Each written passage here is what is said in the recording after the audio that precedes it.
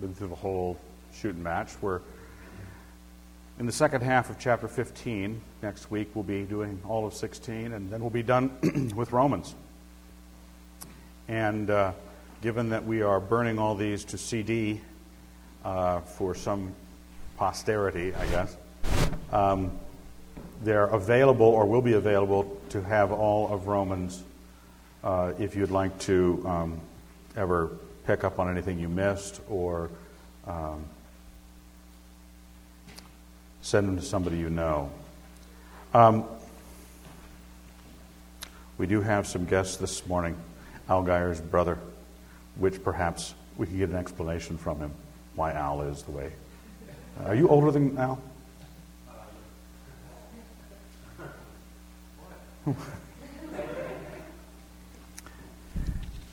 Let's thank God. Dear Lord God, we're grateful for this morning. We're grateful for your word.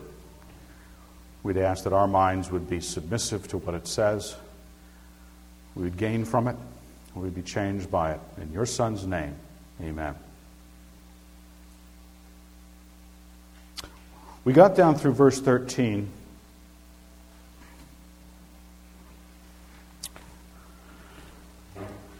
In Romans chapter 15.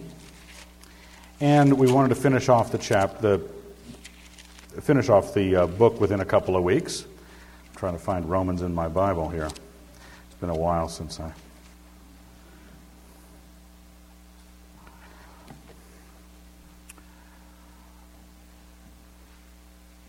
The last part of Romans, after you've been through, big chapters like Romans 5 or Romans 3 or Romans 7 or Romans 6, 8, 9 or 11 or 10, any chapter prior to 15, you find that you're so overwhelmed with so many big ideas, practical points, things that have divided Christians and caused them to go to war with each other over centuries in all the earlier chapters of Romans. You get to something like chapter 15, it's sort of like coming in for a landing after the exciting parachute jump. You're over with the ride. Your brain starts to shut down. You stop accepting instruction. You'll start looking, especially in chapter 16, at all the say hi to Rufus sort of thing, and you say, oh, this is just the end of the book. And Paul makes some comments in this section about his travel plans, and again, your brain starts to shut down. You've had too much to think about. Holiness, the nature of the Jew, the Gentile, the work of Christ, faith, big issues. You're tired. You just want to sleep. Romans 15, verse 14. I myself am satisfied about you, my brethren, that you yourselves are full of goodness, filled with all knowledge, and able to instruct one another. I don't know if you've ever stopped and asked yourself when you get to know each other. Have you ever stopped and... It's an odd question. You say, I wonder if so-and-so thinks I'm a Christian. Or if so-and-so thinks I'm a good Christian. You ever wonder? I know I've been in lots of conversations where people have wondered if somebody else was a Christian. It's rare that you ask yourself whether other people think you are.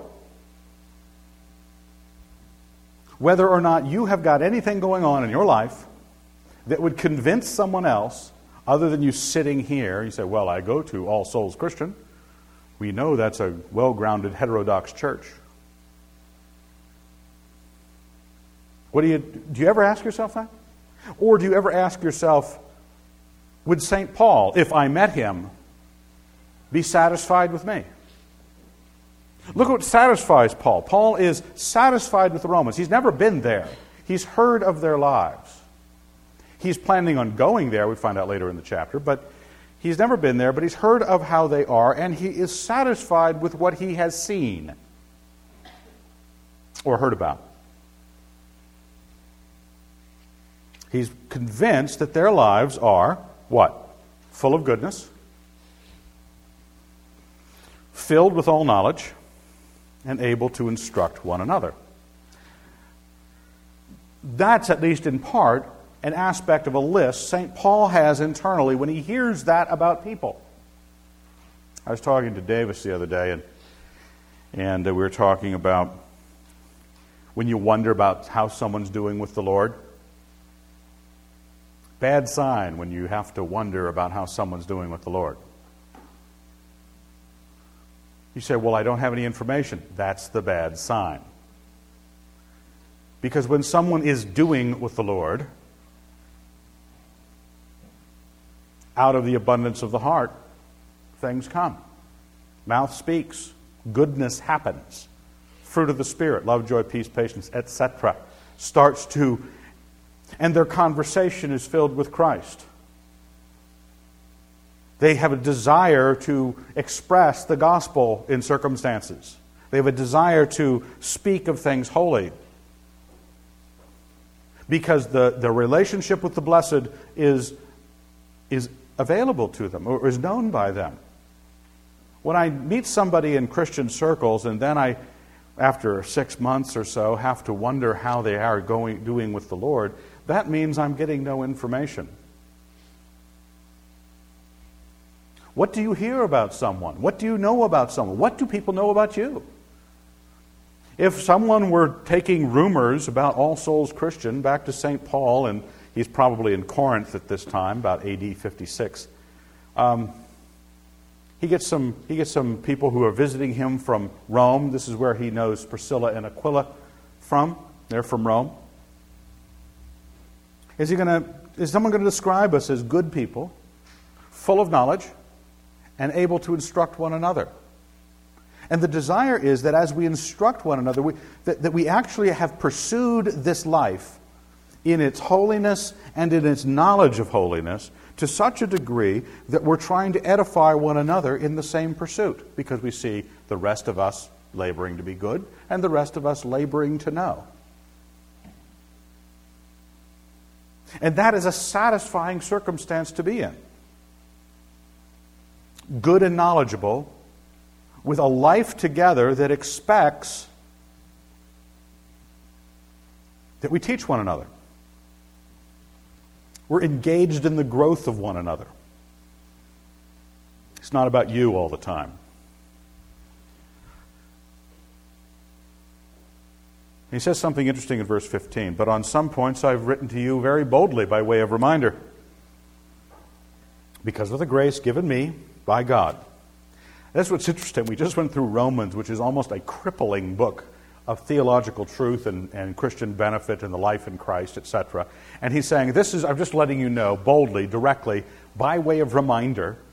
These are things that when you go back to look at that verse that says, filled with all knowledge, I don't know if you looked at Romans and go, golly, I could barely get my hands around some of that, start chapter 1. I better go back there again and try to, you ever feel like you've got this little lump of clay that God has given you, like in art class in 4th grade, and you kind of barely you tell your dad it's an ashtray because that's about as close as it gets to anything. You put a little dent in the middle of it.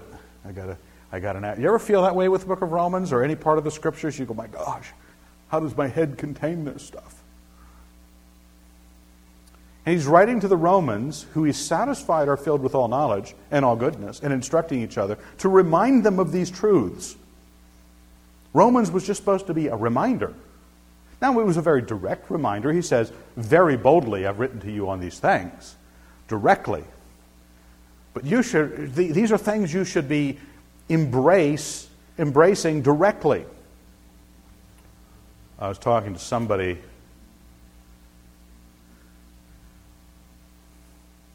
years ago. Mark remembers this. Maybe Roy does too. Early days of the Drones Club, we had an assignment called Your 5 Philosophic Bases of Life. You had to come up with 5 words that described why you thought the way you thought, apart from Christianity. Couldn't say Christianity as one of them. I had a lot of sorts of very, very bad things came out, primarily from Mark and Roy. My list was brilliant. I think brilliance was one of mine, I think. But you got to stop and say, in Christ, what would I put down? In Christ, what do I know? I've threatened this a few times, to go out and buy some blue books from the university, those empty essay writing little blue books, those things you have finals in, and hand them out one Sunday morning and say, convince me of the gospel of Jesus Christ from the Scriptures. You have an hour. Now, you could write probably on the Norman Conquest adequately. You could possibly write on your area of expertise adequately. Are you, with all knowledge, able to instruct one another on something as simple as the gospel? Do you see Romans as a wonderful reminder of what you hold dear? Have you spent the time getting to the point where St. Paul could say of you, I'm satisfied about you, my brethren. I know this is just a reminder, a very direct reminder, but a reminder nonetheless. What do you understand? What do you not understand? Pursuing goodness, holiness in your life, the way you are, then what you know about God and Christ, what you know about the revelation of God. So that if someone were to ask, golly, I don't understand this point about faith and works. Can you explain it to me? And you say, well, let me phone the pastor. No, you're supposed to be able to instruct one another. Someone struggles with the issue of works and faith and grace and atonement and the nature of the death of Christ and the nature of Abraham's faith. Are you ready?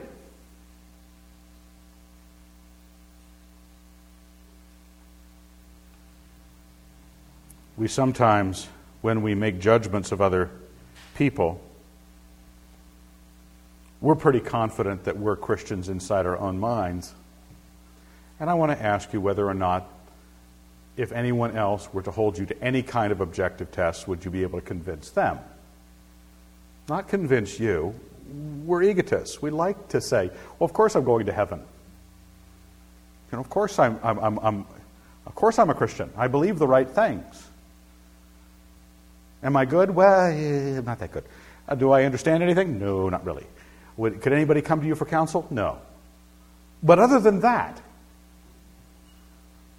I went forward at church, or I signed the card. I believe that Jesus died for the sins of the world. But do I understand a thing? Do I minister anything? Am I showing the effects of the Spirit in my life with goodness? I was talking to a young man the other day who was, I wouldn't say doing well spiritually. Bright young man. He knew that my opinion of his life was low. And he would like me to think better of it. But the only things he could grab at were the obvious, I'm attending church more often, and I'm not bad all the time. That was about it. There wasn't any, you say, well, what if he were attending church and was doing all these performance things?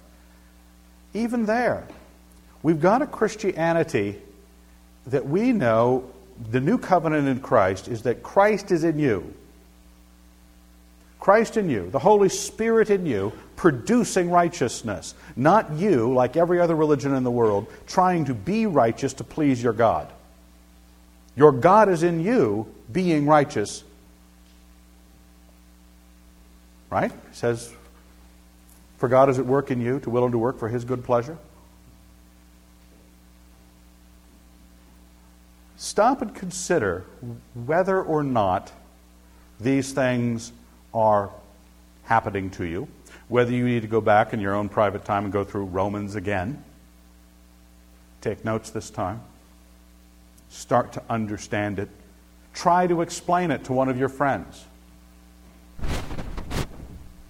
Explaining it to somebody else is a very desirable way. It's part of instructing one another, but it helps you get a hold of it. Well, St. Paul has written to them very boldly by way of reminder, because of the grace given me by God, to be a minister of Christ Jesus to the Gentiles in the priestly service of the gospel of God, so that the offering of the Gentiles may be acceptable, sanctified by the Holy Spirit. Anybody catch that? Didn't that just sound like a bunch of God words strung together? You know the language. You've heard pastors pray in King James English, haven't you? Somebody can just start talking and start throwing in the word mercy, blessed, priestly stuff, and you go, ooh. What did he just say? Does that remind you of anything? St. Paul has been made a minister of Christ Jesus to the Gentiles in the priestly service of the gospel of God. Priestly service. Paul is imaging, remember, Paul is dealing with his letter to the Romans to both Jew and Gentile Christian in Rome. And he's got this ministry to the Gentile world that is very, very defined. He's been granted this ministry, but he starts to represent it as a priestly service. Now, a priest is someone who is an intermediary. We have no other priests in Christianity. Priests are not actual priests, religious priests. I am not a priest. There are no such thing as Christian priests.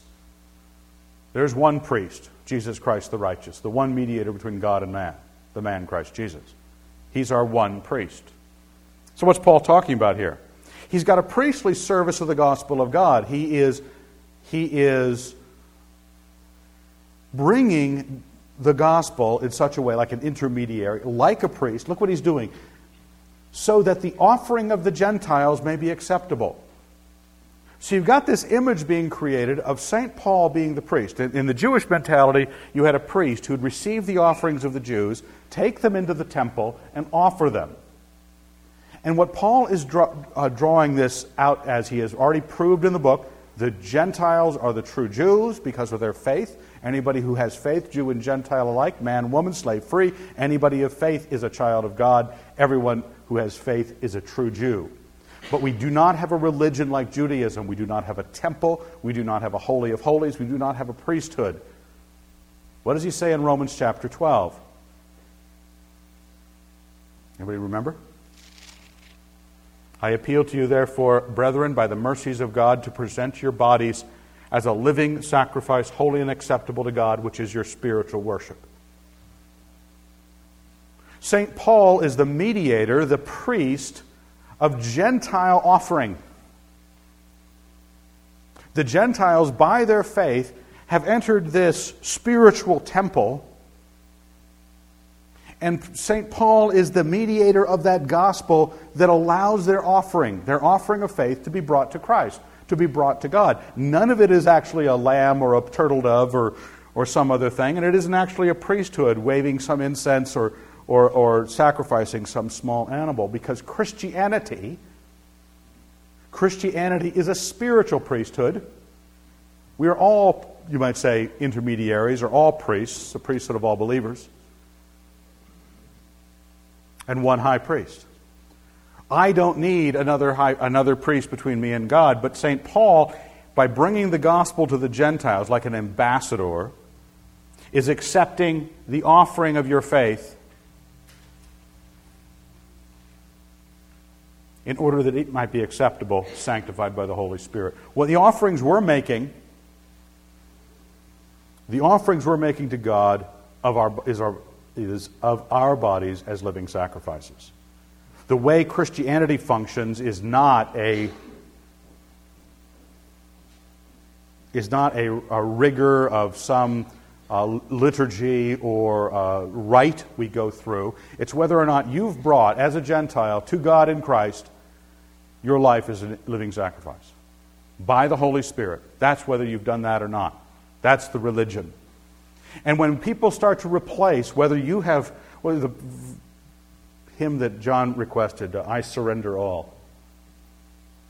Have you ever gotten to that point where you just surrender everything you are to God? You've given yourself as a living sacrifice. Because that's what's going to prove the will of God, what is good, acceptable, and perfect. Going through these personal metaphysical moments with God, not through religious metaphysical moments. Because we could, we've got a church room here. It's kind of got beams and rows and stuff, and I've got a pulpit now. My voice is amplified, and I just got to get the hat. If I can get the mitre, maybe some robes, candles, little candle lighters, kids. Want to be candle lighters? We can turn this into a religious moment for you. And you could go home thinking you got a little dose of religion in God today. But in Christ, St. Paul has gone to the Gentile world to bring real offerings, real sacrifices that measure out what Christianity really is, which is only you giving yourself to God as a living sacrifice, holy and acceptable. This is your spiritual worship. He already showed us that earlier in the same book. And so when he says, I'm a priest, he's not claiming some ecclesiastical position. He's claiming a spiritual relationship of what Christian worship is all about. Not an actual priest, but a participant who has brought the gospel so that the offering of the Gentiles, their faith, their giving themselves to God, would be acceptable. That's what he's been about. So that's that's what he was looking for. That's what we ought to be looking for. He wanted to bring the gospel to these people, that they would offer themselves in faith to God. Have we offered ourselves in faith to God? Or would we rather still play the old religion situation, where we can create all sorts of Christian denominations that go through all sorts of maneuvers to seem as religious as, well, you want to feel religious. The worship of Baal, very nice temples. The worship of Baal is really very religious. You go to lots of temples of different gods, they will be as religious, and sometimes that confuses Christians. They see a National Geographic show on Tibetan monks or something, up there spinning some prayer wheel. And you go, God, what devout people. I saw something in India where they're marching up this huge flight of steps with these towering things stacked up on them and then knives shoved through their, chest. Then they'd shove sharp sticks through their cheek and out the other side. I don't want to be in that religion. But you say to yourself, well, devout, yes. And they're in some mystic fit. They're not just doing this to make an impression. And it sometimes confuses Christians because they have been taught and never have been told to realize that our spiritual worship has nothing to do with this. This is just a meeting. We get together here because it's convenient. It's on a weekend. We got the time off. We want to know more about each other and we want to know more about our God. We sit in rows and learn about Him. But it's not a religious service. It is not worship. Your worship, frankly, is what you have walked this week before your God. And you can't replace it with this. We can make the ceiling higher. We can get this apse worked out so it really looks like, I could sit in a chair back in here. This is called an apse. It's called the bishop's seat. And I avoid sitting back here because it's almost too holy, just so I sit over here. But we could do some things, make this more like a worship service, couldn't we? But heavens to Betsy, your worship is all week in how you have lived before your God, and nothing else. This is not worship.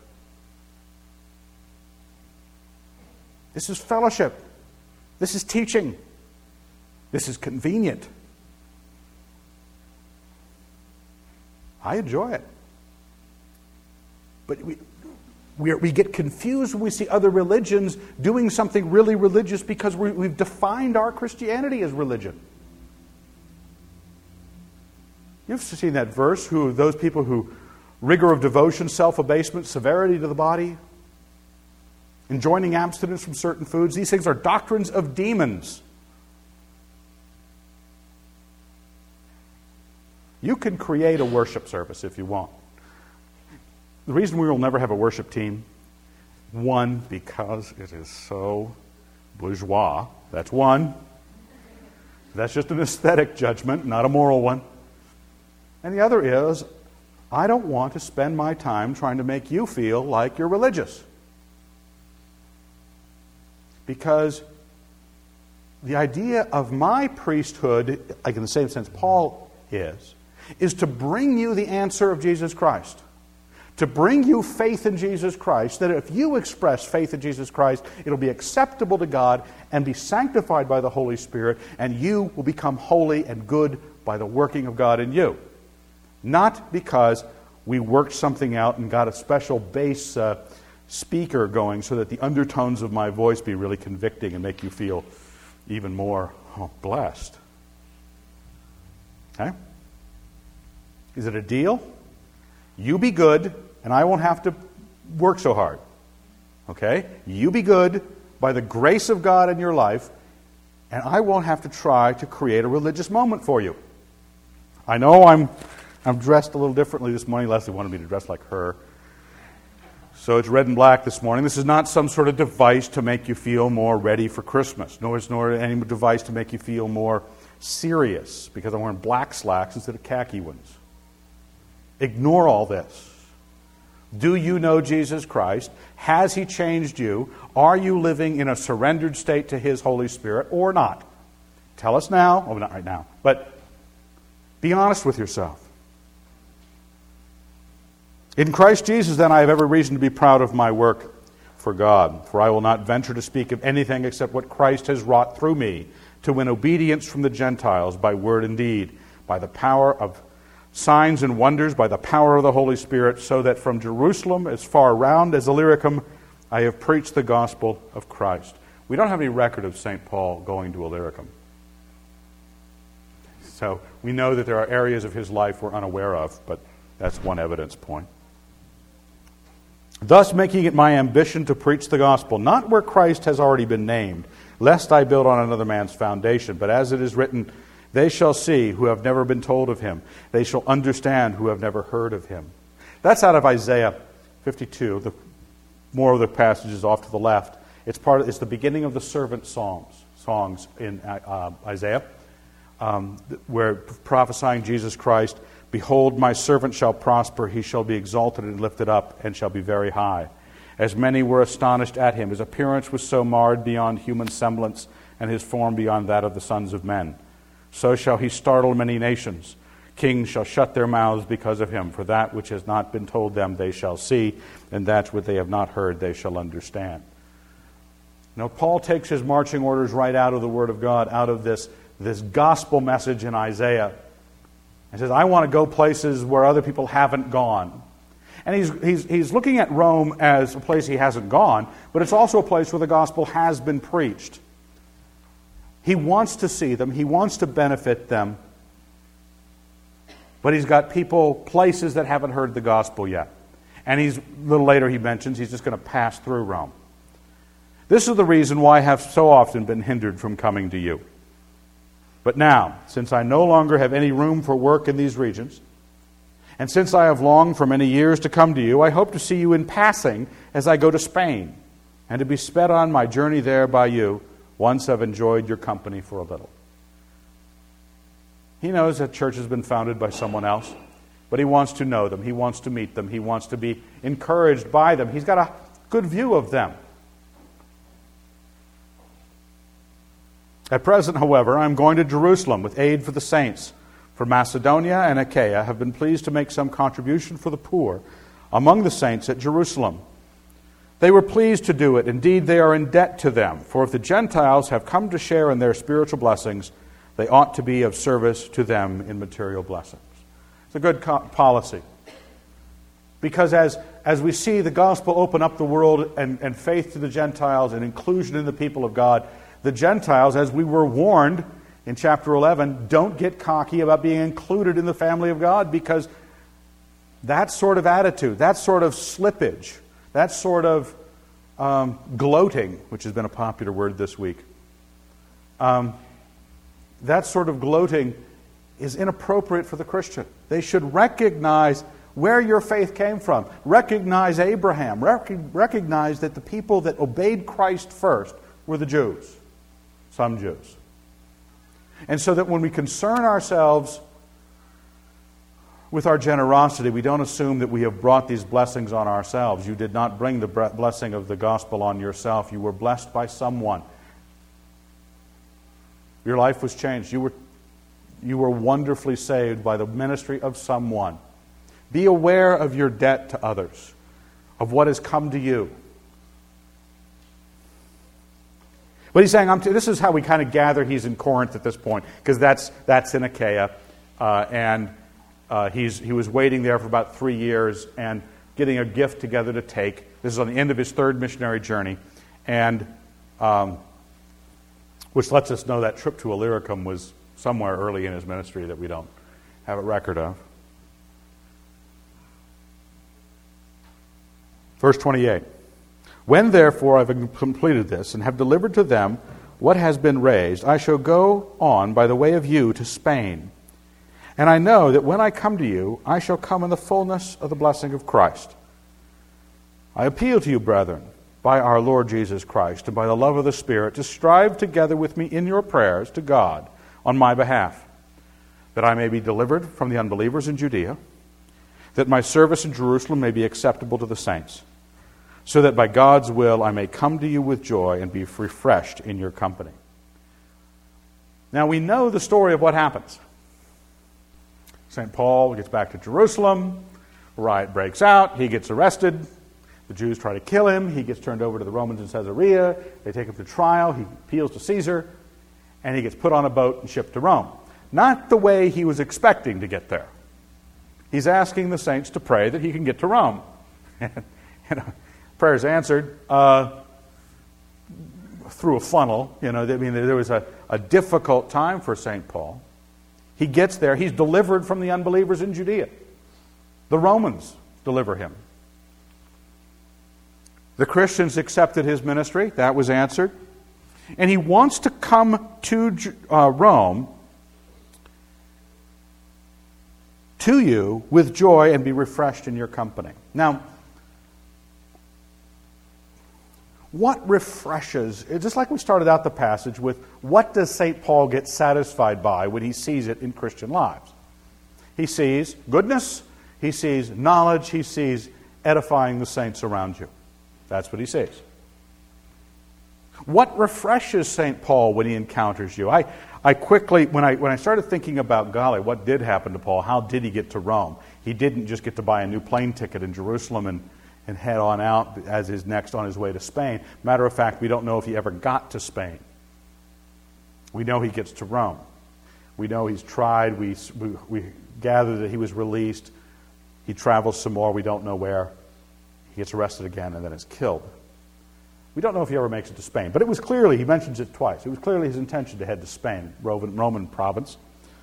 And we don't know if he gets there. But when he gets in the book of Acts, and I will wrap this up quickly. If you have your Bibles, you can look at Acts 28. The last chapter, the last section. Paul has had a rough trip across the Mediterranean. Under guard. They get shipwrecked on the island of Malta. They finally get another ship. They get up to Sicily. Then they land at Puteoli, I think. And in verse 14 of chapter 28, there we found brethren, and were invited to stay with them for 7 days. And so we came to Rome. And the brethren there, when they heard of us, came as far as the Forum of Appius and the 3 taverns to meet us. On seeing them, Paul thanked God and took courage. And when we came into Rome, Paul was allowed to stay by himself with a soldier that guarded him.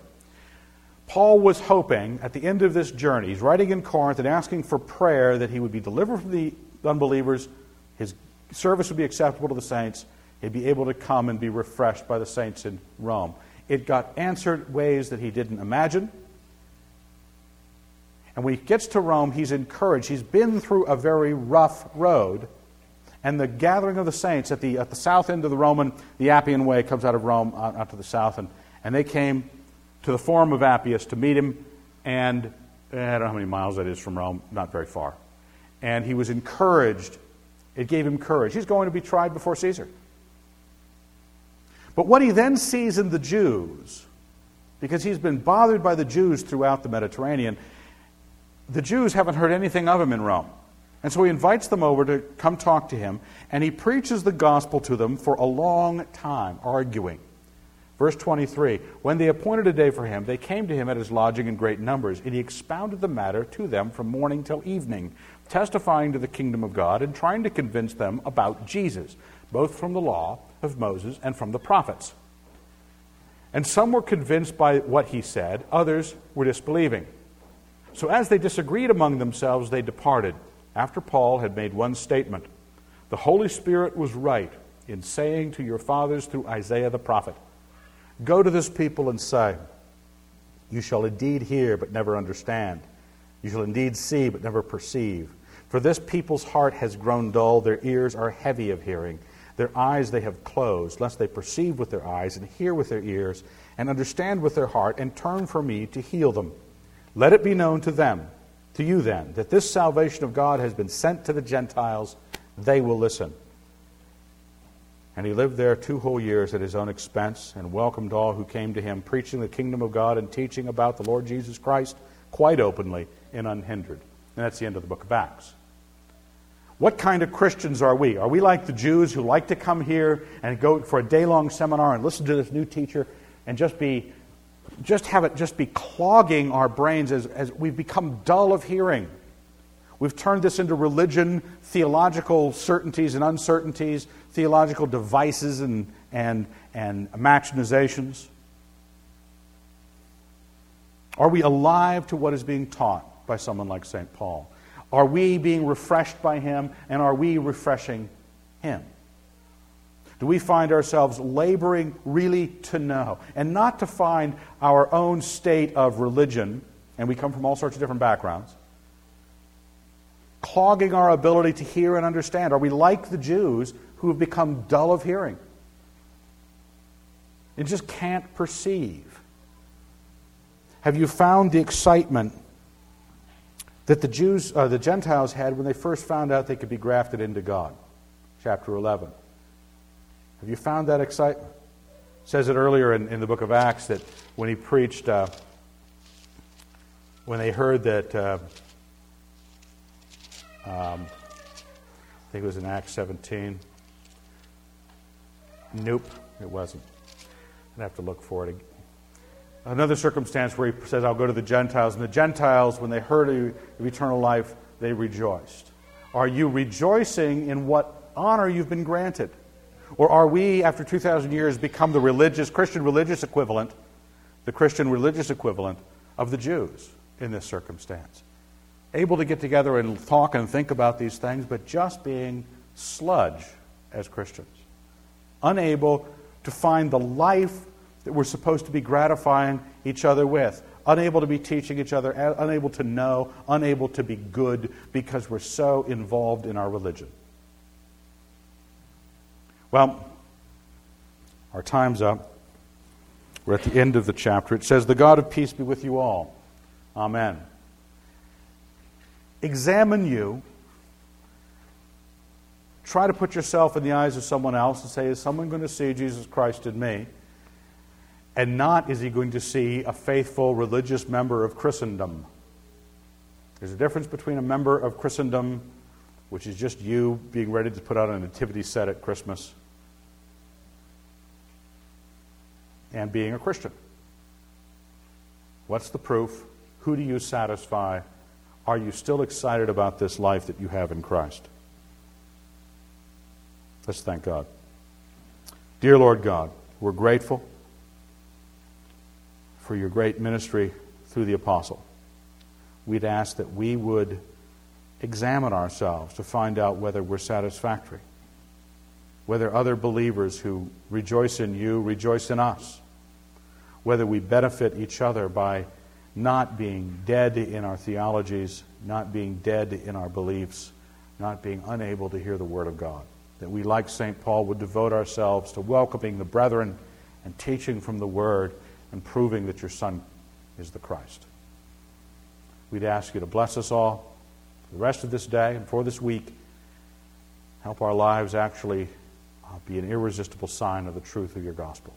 In your Son's name, amen.